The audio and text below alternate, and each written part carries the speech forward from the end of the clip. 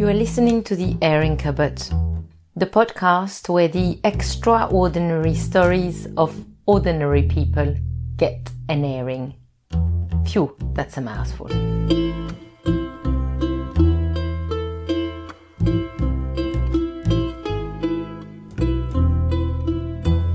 Welcome back to The Airing Cupboard. Thank you. Today we're going to listen to the last story of the first series, I believe. Yeah. And although I know nothing about this latest tale of the unexpected, I'm sure it'll be the biggest and best story so far. Oh la la, lots of pressure. Oh, I wish you hadn't said that. Yes, it is indeed the last one of this series. So, as I explained in the last episode, we will be back sort of late winter, early spring with series number 2.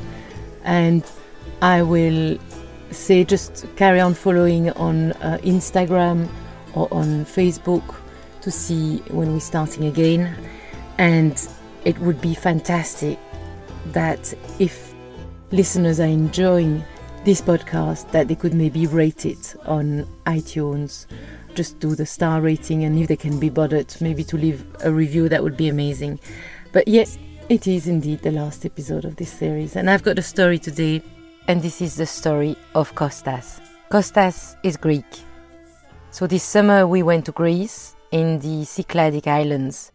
We were there mid-August, and on the 15th of August, it's when the whole of Greece celebrates the Dormition of the Theotokos.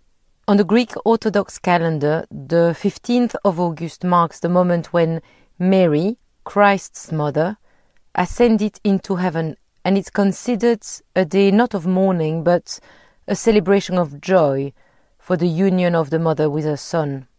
And so everywhere in all the small villages, there are street parties and celebrations in the courtyards of the churches. Long tables are laid, delicious food is cooked on the embers of the barbecues, aluminium piches of resina are drunk, and the lira and the loto come out, and music fills the courtyards, the ears and the hearts of all there.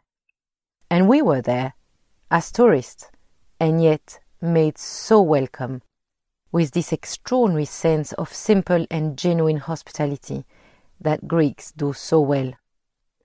And it is across that table, leaning on the white paper tablecloth to hear better over the sound of the music on a balmy August night, that Kostas gave me his story. It was mid-September. At the time, he was living in Athens. He had just celebrated his 35th birthday. It had been very busy at work during the last few weeks. He was working there for an insurance company, and he was looking forward to a week of rest in the old Cycladic house that his family still owned on the small island of Sikinos, where his grandmother had been brought up.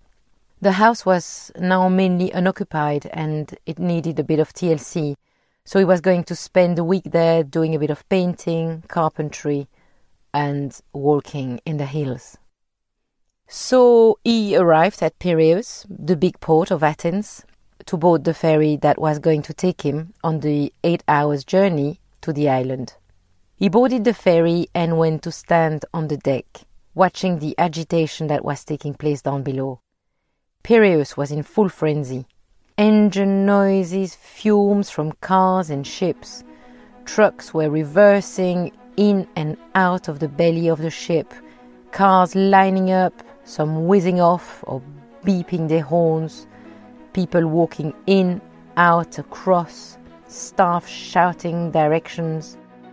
It all looked a mess, but it was in actual fact intelligently choreographed, like a ballet, and a man in a white uniform in the midst of it all, with a clipboard in his hand, quietly directing the show.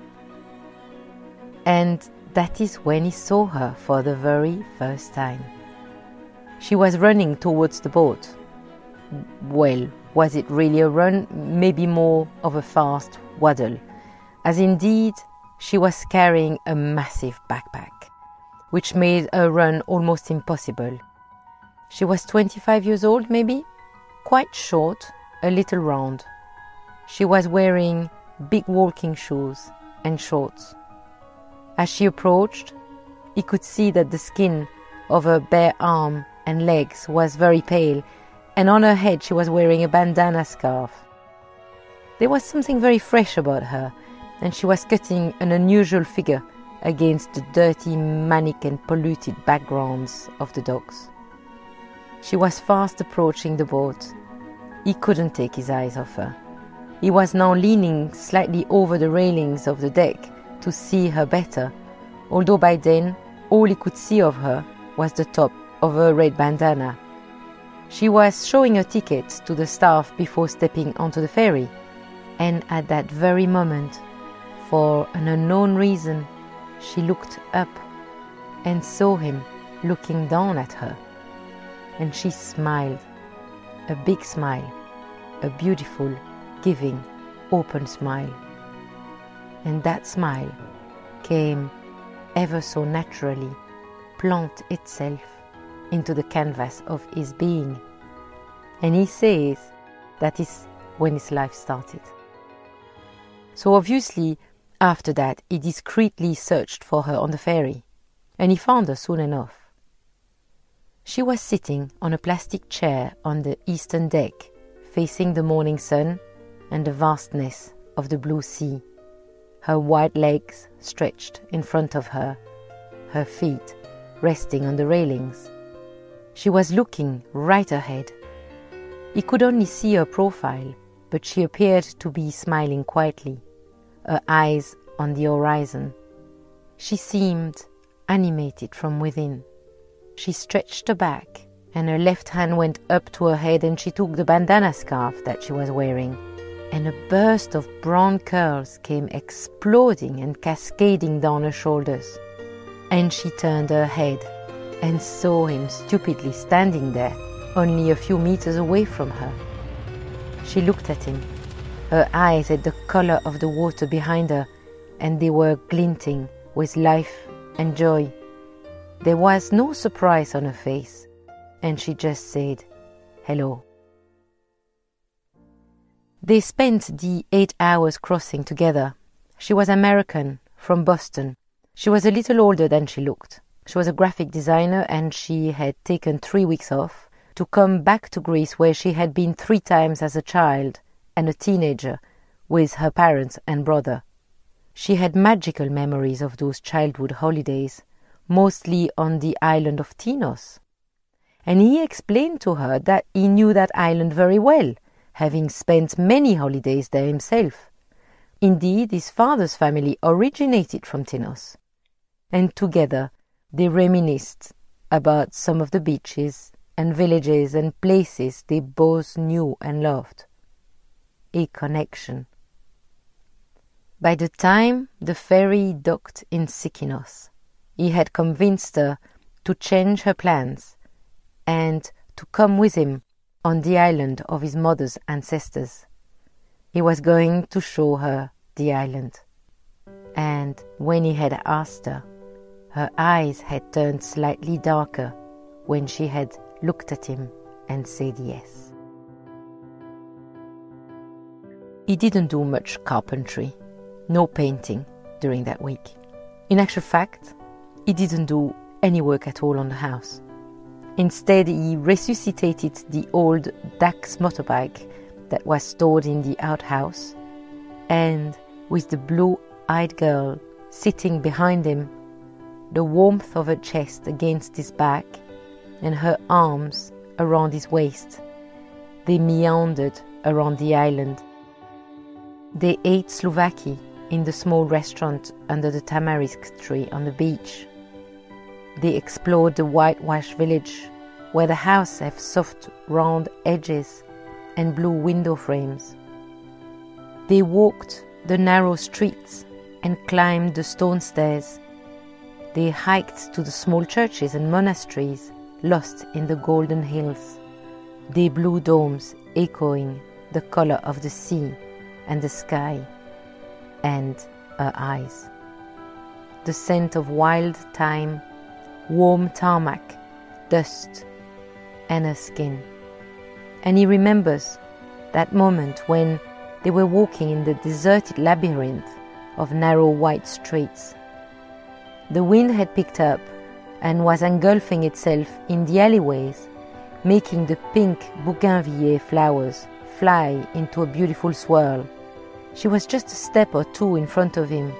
She stopped and turned back, looked at him and smiled. Her curls were dancing all around her face. She seemed so vibrant, so strong, with this inner joy oozing out of her. He knew there and then that he had fallen in love with her. The week was too short. He had to go back to Athens. She was going to carry on with her trip. They both booked their crossing. She was leaving on an earlier boat. She was going one way, he was going the other. As they said their goodbyes that morning in the harbour, they made the wildest promises to each other. They were going to write and call, and next summer she would come back.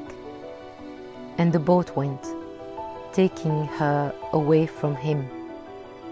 And as he stood there on the jetty, looking at her silhouette on the deck, getting smaller and smaller, he wondered if he was mad to let her slip away from him, and for a minute he had a moment of panic.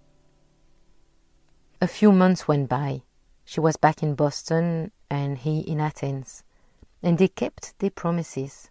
They wrote, they spoke almost daily, and they measured with amazement the depth of their attachment to each other.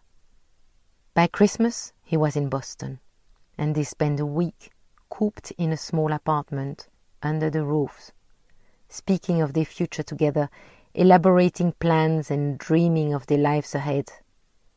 She spent the next summer in Greece, sharing their time between the island of Sikinos and Tinos, where Kostas' family had a house, and together they rediscovered the places where she had been with her family during her childhood holidays.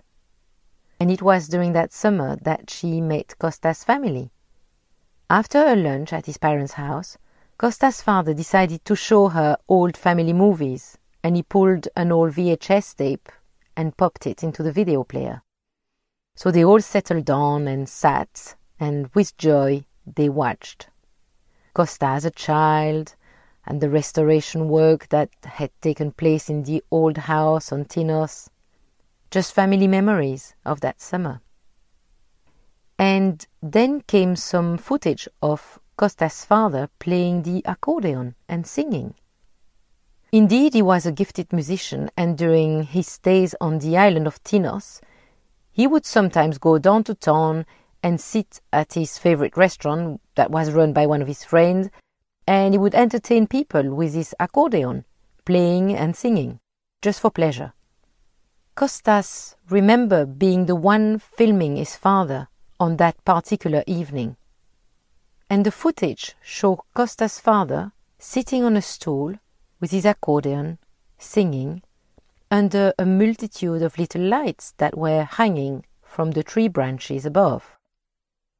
The restaurant was packed with tourists and locals, and the atmosphere was electric. He was playing and singing, and Kostas was filming him.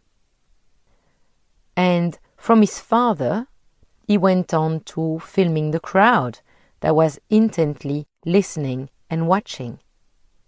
And that is when she saw it. There, on the screen of the television, was her mother sitting at the table, and her father, and her little brother, and herself, her 12-year-old self, sitting and listening to Kostas' father's music 21 years before. She got up and rewinded the tape and played the footage again, kneeling down right in front of the television screen. And as her 12-year-old face came again on the screen, she turned back and looked at Kostas. His eyes were wide and his mouth was open as he gasped in utter amazement.